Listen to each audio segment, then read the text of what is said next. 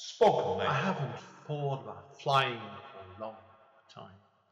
I haven't dreamed of that moment when I was alone above the clouds for a long time. I haven't dreamed of waking up in a room surrounded in blue and green grass for more years than I could dream of remembering.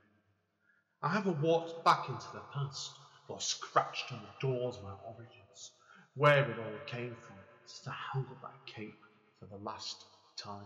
Return to Cape Town 10th Year Anniversary Edition is a revised version of Andy N's first poetry book. The book can be purchased from Amazon and it contains numerous additional material. Spoken Name. You wake up one morning after not reading a book since your school days and you decide to be a writer. With no good or bad writing to compare against your own. You just know how to write and anyone who tells you otherwise is wrong. Hell, maybe they're jealous of your natural ability to craft the masterpiece. After all, most people need to learn through a combination of books, courses, critical feedback and workshops. Not you though. It's not their fault they don't realise your natural talent, but they soon will. How to Write Wrong is the new book by Amanda Steele. The book, which is an interactive story, gives the reader multiple options throughout its story.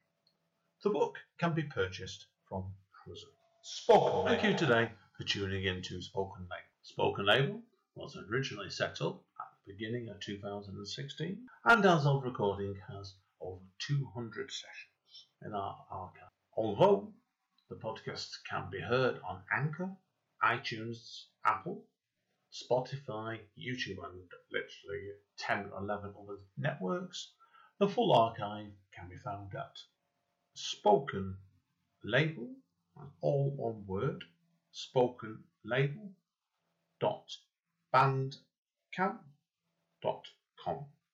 On Bandcamp, it is set as pay what you want, so you are entitled, if you wish, you can download it or stream it for nothing. But if you throw me a couple of pennies my way, it is always eternally grateful to help me maintain the operating costs and future running costs of this podcast. Enjoy. Spoken Name. Hi guys, it's Andy again, live from Spoken Label on Skype again for the first time in ages tonight as well. If you get to the stage where I'm doing Spoken Label, I tend to end up doing things on all kinds of things, Facebook, in person, on the phone, rarely Skype, and Skype was when I first started off really. Now, but that's nice because I'm going back to basics today now. But the writer I'm speaking to today is a bit of a trailblazer because I've got talking to this one lady through Instagram, which is the first time actually. And when I got talking to her originally, Linda, we found out, didn't we, that you actually knew my partner Amanda through like a group you both in, didn't you? So well, we know each other via Instagram. Yeah, Instagram, yeah. Like where my first technique, I don't know, modern technology. I don't even know what the word for it is. What do they call it? Platforming. That's it. Yeah. My first attempts at platforming. Indeed. When And I could then mention all your bio, Linda, but do you want to introduce yourself to everyone, tell them who you are and where your writing originally came from, and we'll start from there. Okay. Well, my name now and my writing now is in the name of Linda Quinn. But where did it come from? And I suppose actually, it all started off in a rubbish dump in Gloucestershire. Oh wow! in the 60s. Oh wow! So that's a story. Well, I don't know. I've heard since I've been doing the research of some of the research around some work I'm doing. I think I came across something that said, oh well, this place where we lived next door to we were in a caravan site. We were on a caravan site which was next to the countryside sort of dump. So there was a tip, and then there was this massive shed. And then I was able to get into it. I found a small door, which of course, like when you're 6 or 7, you find a small door to a big building. And it was stuffed full of newspapers and books, all bound up and bundled up. And apparently part of the first kind of eco drive, to recycling. Oh yeah. And Wow. anyway, to me though, of course, they were bricks to start off with. I mean, I was sort of still learning to read, in the early stages of reading them, but they served as bricks, and I built myself these sort of palaces and sort of sheds and all kinds of stuff.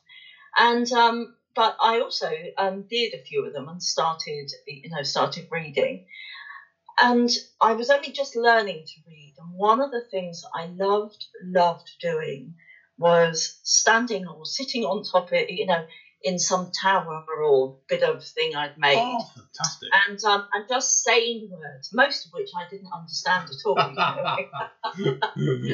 I mean, just sounding them out, I mean, back in those days, I think we must have been taught phonetically, because I can't remember exactly the classroom thing, but I do remember kind of standing there and just sort of thinking that words like profound, or constant, or chemistry, or rain clouds, or thunderous, and just trying to work out. But of course, I also had a broad Gloucestershire accent, so I used to talk like that. So it wasn't just thunderous; it was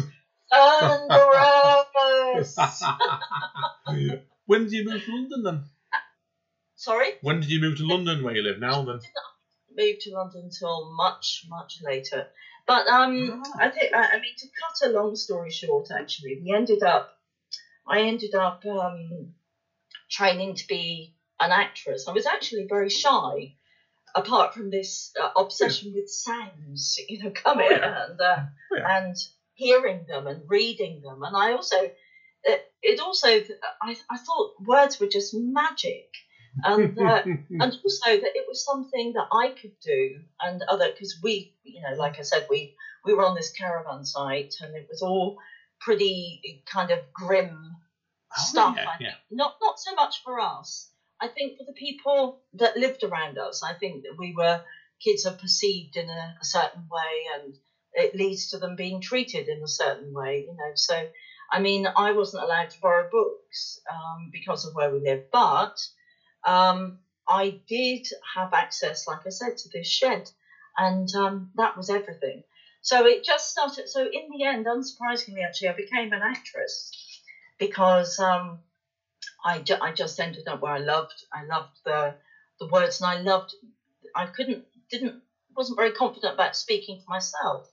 But when I found, plays and went to see plays and realised all the possibilities of that, and saying other people's words, I just, I found my home, I think. Yeah, you found your niche, didn't you? So definitely. Now, I knew obviously you'd done bits of acting before, obviously when I was researching you. But what? How long did you act for? I'm guessing you don't do it nowadays, do you? A long time. About 15, 20 years, and I ended up directing it. But that's when I started writing, because I was the person that so when we were improvising, or when I had a group that were improvising, I'd record it and then go home and type it up verbatim and then edit it. But I didn't think of it as writing at the time. I thought, I'm just kind of thinking this through, this improvisation, let's do this, let's choose that, or, that works well with that. Or I didn't realise, we've got this line here, a line of thought, sorry, rather than a line of dialogue, but... completely excellent. So that's how it took me into writing, and then I became ill. I was very unwell. I had cancer, and so I know it was grim, but I survived, and it's all good. And lots of people do. So I don't I don't like to sort of that. I mean, it was a long time ago now. It's 25 years ago. But during that time, I actually that's when I started writing my own words, from my own head. Yeah, of course. They always say that sometimes, you need a change in your life. That's health, does it sometimes? Because I've been writing poetry all my life, but I took it serious when I got diabetes 9 years ago. So they seem to focus you sometimes, doesn't it? Like changing health. So yeah. So after that then? Did you find you writing more than did you say? So it kind of developed from there. Yeah. I started. Well, first of all, I think I started. I was editing other people's stuff. People would bring me things or ask me to be to collaborate or be part of someone, work with different people on scripts or read them and edit them, and I did that without taking it too seriously because I wasn't well and I needed the money, and then I think later on as it went on, I thought, actually I really like that, and I've got quite a few ideas I want to develop. And particularly there was the one that in fact now is in the process of becoming a book and that has attracted lots of attention. I actually started writing at that point. I had the whole way of doing it. I'd always, I suppose I'd always written as an actress. I always kept diaries in the voices of my characters. Yes, of course. To sort of help me as an actress, so that I felt, sort of engaged in the rhythms of it all and, and the thoughts and stuff. So I think writing a novel, there are similarities. It's not entirely the same, of course, but, there are. That is where it came from, anyway. Yeah, brilliant. No, because I'll be honest, I did some when I used to act myself when I was at uni. I used to do something very similar to what you said there. I used to get do diaries for weeks sometimes to get into characters sometimes. It helps you understand what the characters are getting at. So the basics are very similar. I studied at Bolton University just over 20 years ago, and I did a couple of plays at Bolton Octagon Theatre, and I went full time writing eventually after that. So acting wasn't for me. I used to get severe stage fright. So. And there's a story that it's hard because I think actually most people I know do, and I mean, there are sort of, well, I've got a few of my own, but there are fair horror stories that I hear from people about, the physical reactions to prior to going on stage. Yeah, but I think it's like once you get there, I think actually it was pride that probably tripped me over the line. Do you know what I mean? So that I was freed, that just the sheer terror of making a complete idiot of myself. Oh yeah, completely. It's ironic nowadays. I'd form poetry all over the place. I don't have nerves at all. But when it's other people's words, it used to freeze me sometimes. It did. And there's one story, and I'm not naming the theatre, so I think you can't sue me for this. But I was down for doing quite a famous play. And I had a prominent role in it. This is the last time I'd acted. This was where I had to play an alcoholic, and the nerves of that bad one, the 1 week run. The director was ducking around the stage all the time, trying to find other bottles of whiskey hidden here, there, and everywhere. So I was going on stage completely drunk as a skunk. Oh no! He hated me because, every time I was going off stage, taking a swing of whiskey, and all he did was rushing around the back. Where's he hidden the bottle of whiskey tonight? Well, I probably didn't do anything like that, but probably because, especially in those days, I didn't really drink anything at all much. Or if I did, I might have done the acting binging thing, that. Yeah. Like if it was a party weekend, but yeah, of course. So it's good. I didn't know you'd done acting until I was going. You just telling me, didn't you? That's what I like about podcasts. You don't know what you're going to get sometimes with people. But I know nowadays you've been teaching for just over 20 years or so now, haven't you? Really? So. Yeah, well, I have at City Lit, and I think actually in terms of I went to. I started doing some writing courses, and then I went to Birkbeck. I did my MA at Birkbeck. I applied for that, and I think in many ways, actually, the thing that I now find myself saying a lot now that I'm towards the end of teaching anyway, is that I think what I learned is that you teach what you most need to learn. You teach best what you most need to learn. I like that. And that's partly because you're kind of breaking it down all the time. And I think at the end of every year, I think my students always laugh at me and I would say, no, really, really, I have learned so much from you, because actually having that discussion and listening to responses to language, to me, it's always been something that's really, really interesting. But, in terms of reading other people's work, I love reading other my students' work and watching them develop, and I learn as much from that as I ever did, from reading words I didn't even understand. Yeah. No, my husband says, you're going to be, when you die, it'll be on your tombstone, it'll be learning, because that's... Or reading, basically. Yeah, the other one, isn't it? So, yeah, no, I get it. Yeah. Well, reading, talking, writing, learning. Now, obviously, in relation to your own writing, and obviously, if people don't know you, do you have any sort of regular reoccurring themes that crop up in your work? I think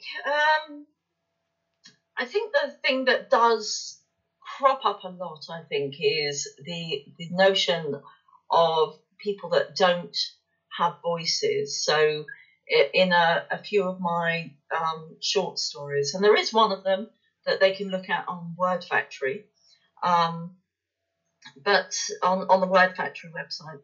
But I think it's about people who don't. What I write about are people that don't have voices so much, don't get listened to, and partly I think that, as I was saying earlier, that probably, when I look at it now, when I look back at it, I think it's probably to do with the fact, like I said, I grew up, or certainly spent my formative years, first 9 years, I think, on a caravan site where we were, kids in that environment, we weren't really prized particularly, and we were, because of our accents, we were expected to be low functioning, or or not interested in reading or language. Of course. And I think that's true for a lot of, or certainly was then. I think it's changed a lot since. But people with accents. I hear I don't know whether it's the same up north or, but certainly with West Country, because it, like I said, it sounds like that. And so everybody immediately thinks, we've got a right one here, completely. But I actually, I suppose that made me really shy of speaking, although I was thinking and reading a lot, so like I said, when I came to finding plays and great writers that in fact provided a framework for me to use language to express, feelings that I hadn't been able to articulate before, that I think, that now my characters sort of tend to be a bit like that. I think for example, there's one of my characters that I wrote, the Toffee Man character. He's sort of grown up in a small village, and not realizing, he went off to the First World War. The idea of girlfriends and things, never really crossed his mind. But then the idea of being gay didn't, because he didn't move in those circles. Yeah. He falls in love with somebody in the trenches, and watches them get blown up, and never having had a consummated relationship of any kind, and grows to an age, but also a wisdom, through all of that, because there's his innocence. Yeah, I suppose. completely right. Yeah, fascinating stuff, because obviously you were telling me off mic before that you've got a novel on the go at the moment, and the working title actually was The Toffee Man, wasn't it? It is. And now I have an agent, a fabulous agent who I really like very much, and I've been really lucky because so the script has been around for a while, and I had a script agent and for that, and then I turned down an offer for the script because they didn't want me to finish the book. They didn't want to have to, deal with the book. And but anyway, I decided right now I'm going to keep writing this, and I started sort of all the shorter stories and pieces, pulling that together and going out. And it was interesting listening to one of your podcasts and talking about the confidence you build in and the importance of going out and doing readings. Yeah, definitely. And so I just started doing that. And, you only just started that recently? Oh, wow. Well, no, only a few years ago. I mean, wow. Yeah, I mean, I had done a few readings before that, but I really went for it, a couple of years ago. Yeah, of course. Because I just thought, no, this is going to be a book, and I did, it did attract, I got approached by a few agents actually, and then after a lot of thought, finally went with the ones that I have at Kingsford Campbell, and so I am in the process of completing the first complete draft of the new structured novel. Fantastic. Now, Linda, I'm going to have to pause the recording here because I should have mentioned before. No spoken label. I have to time it because of the Bandcamp restrictions. So we're going to have part 2 here. So hang around, everybody. This might be going on for a while yet. See you in a minute. Okay. All right. See you in a bit. Spoken label. Hi guys, it's Andy and Linda again. Now, Linda in part 1 was telling us about her novel. And obviously, like, you're on the final draft, Linda, now, of the novel, aren't you? So it is. Well, it's not actually. It's so it's been one of the things about getting an agent, which was fantastic as well. That was read a lot of what was already there, and then after discussions, just said, well, not only did she suggest a different title, but also we made some structural changes. Oh yeah. And the ending, the same old, end it sooner than that and start it later than that. Oh, that's interesting, isn't it? Gets said to her, but what she has said now, or what I'm doing now, is in this new format, I'm completing like everything, because she said, oh, you're so perfectionist about it that basically with a novel, which obviously is new to me, like I said, it's my first novel. Yes. She said, first of all, you need to get the whole lot done so we can look at what you can throw out, what's needed and what's not needed in terms of the actual story. And then you can go to it and start sort of polishing and doing all of those things. Yeah, of course. I know if you ever spoke to Amanda, like a lady, she tends to go through about 7 drafts on a novel she does when she doesn't. Because she's wrote several, she has. And like it, and she tends to like massively plotting. She's amazing. Yeah, I call her a pocket rocket, and she's my amazing pocket rocket.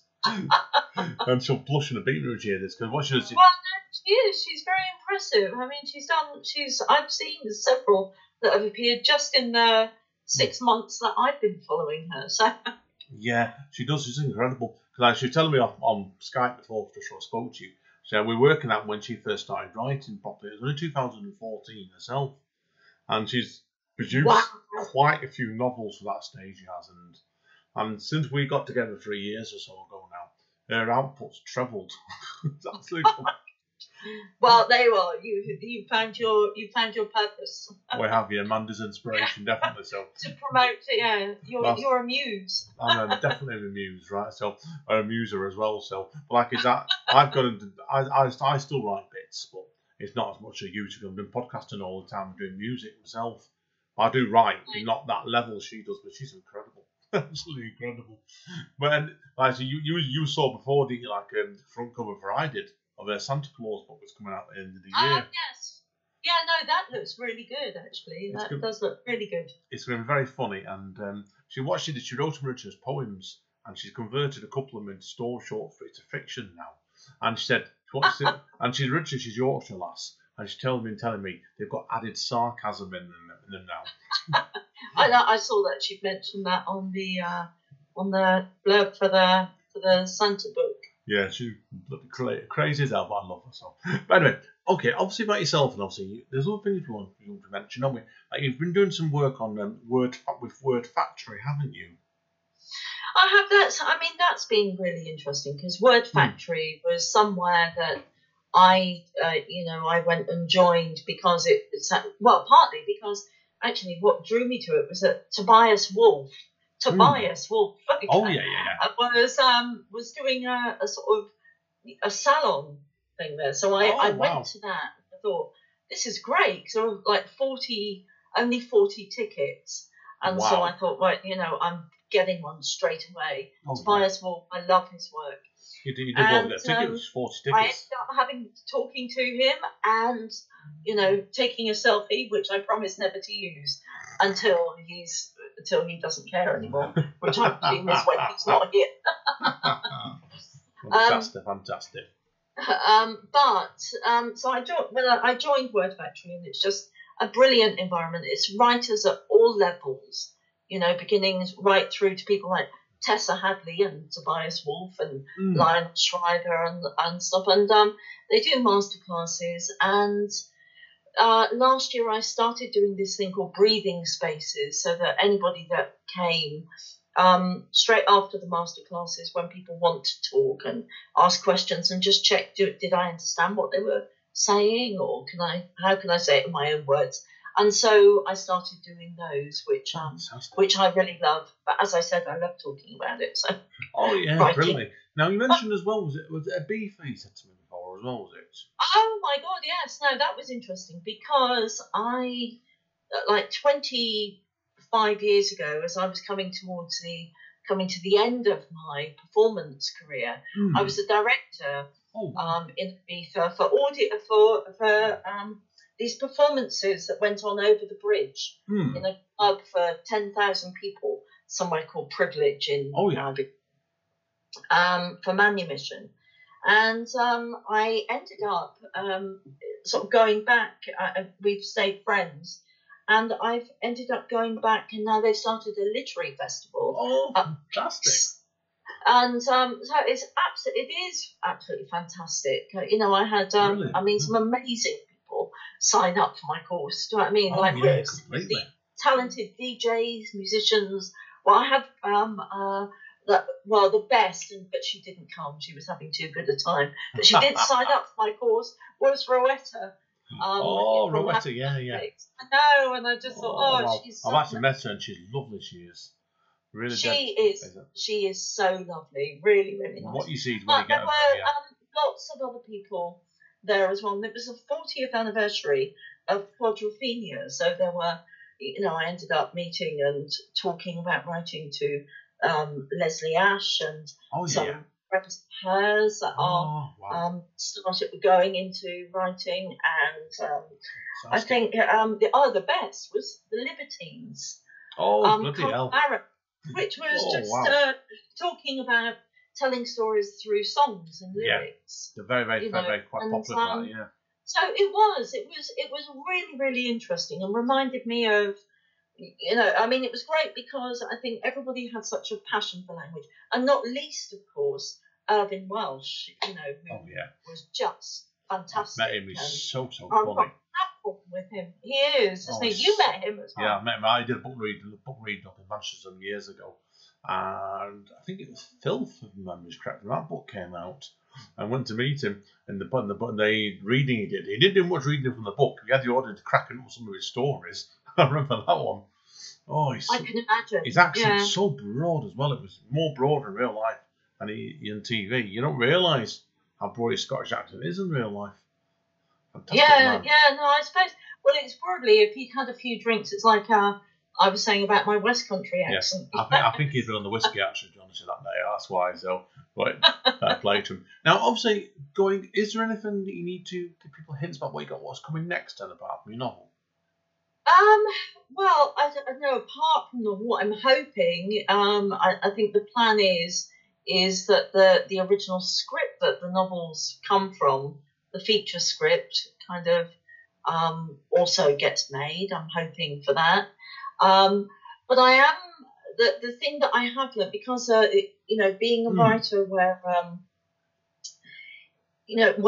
basically for a long time, obviously, unless you came to see it performed, went to see the show, or somebody made the film or something, which rarely happens.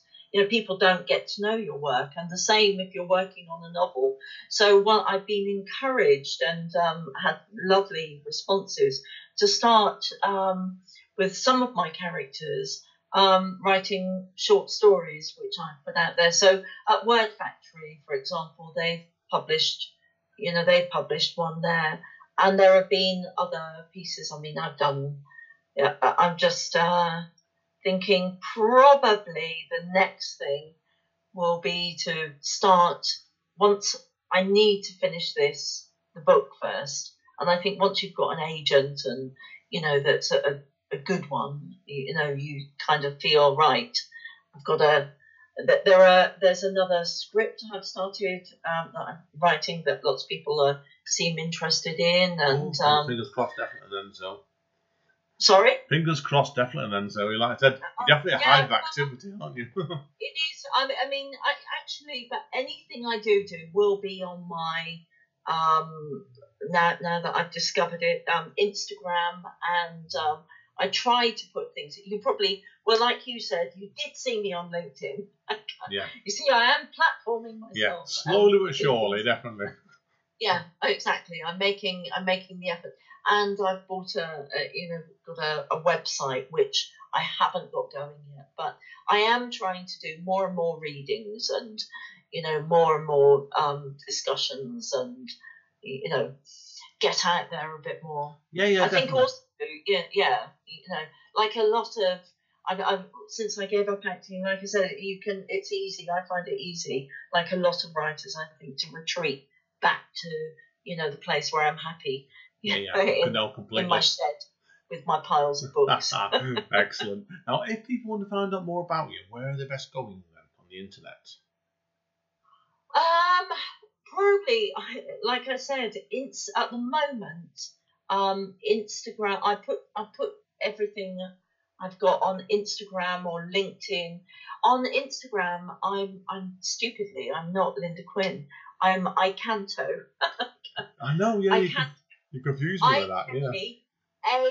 ANTO. And back in the day when I didn't think that I was actually really going to need it for anything, it's because I'm a big fan of Immanuel Kant, but also of Enid Blyton. So. Brilliant! My sister's a massive fan of Enid Blyton. And is she? I love it. She calls herself a purist because she hates the modernisation of the famous 5 books. Well, my pitch to my agent was, she said, well, who are your big influences? And, I said, well, that would be Enid Blyton, Balzac, and Marilyn Robinson. Oh, blimey, that's a mixture, isn't it? But yeah, I think actually they have. I wouldn't say they're the. Well, Marilyn Robinson. Actually, I don't know what to say. If I could ever have been a writer, other than myself, it would be her. I think love her work. Oh, particularly Lila.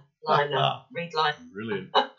No, fair play. Well, that's all my questions I've got to ask you today anyway, but I know obviously you're going to read that bit from your upcoming novel for us in a moment, aren't you, as well? Yes.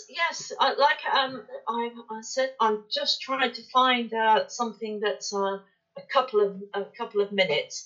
The book is made up of several characters' voices, but I'm going to read you something from the actual heroine, who's a 10-year-old, and with that West Country voice. Yeah. Now, obviously, before we conclude part 2, then, How did you get the voice writing in the 10-year-old girl then? 'Cause that's quite hard. Writing kids' voice is quite hard. Well, I did put a lot of work into it. So one of the things that I've been really pleased about is when agents became interested, when they started getting attention, they were saying, they felt that it was really real. But I had to go that route, I think, of unlearning a lot of things, because I've been somebody that's come from that, I suppose. So,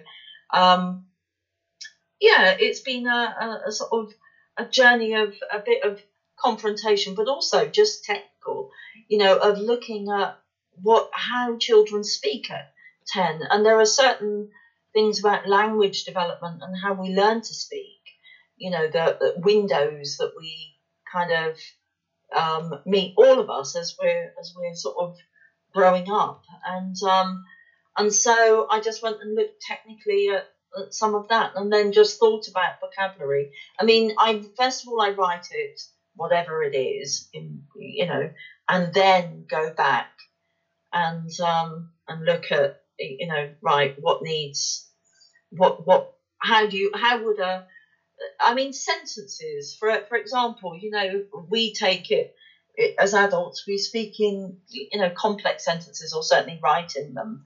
And, for kids, they're sort of still dealing with, conjunctions. So there's this, but, or and, or if, they're just starting to grapple with conditional thinking, that. I get you. And I found all that really, really interesting. And especially then, when I started working on the other characters, who are various people, but maybe it's a bit of acting as well, acting to the page, which was where I started. Brilliant. What we'll do, we'll conclude this bit now then. That's fantastic, Linda. I really enjoyed that today. You give me a good in-depth, the way the books have clearly gone ahead. So you're going to read to Alva in a moment, but everybody hang around. I'm looking forward to this. Definitely so. Oh, no. Not for the pressure on it, of course. Like I said, I can send you the link to the story if you're able to put that on your website, so people can go read the whole thing. So I'm reading an extract. Yeah, that's fine. Send me the link on top of it. I can put a link on it perfectly. So wicked. So hang around, everybody. I'm looking forward to this. See you all in a minute. Say bye, Linda. Okay. Spoken Mate. Hi guys. Right, straight over to Linda now, and I'm hoping she's ready to read out this short extract she's been building up to. Over to you. Okay. So I'm reading an extract from a short story that I'm going to give you the link to.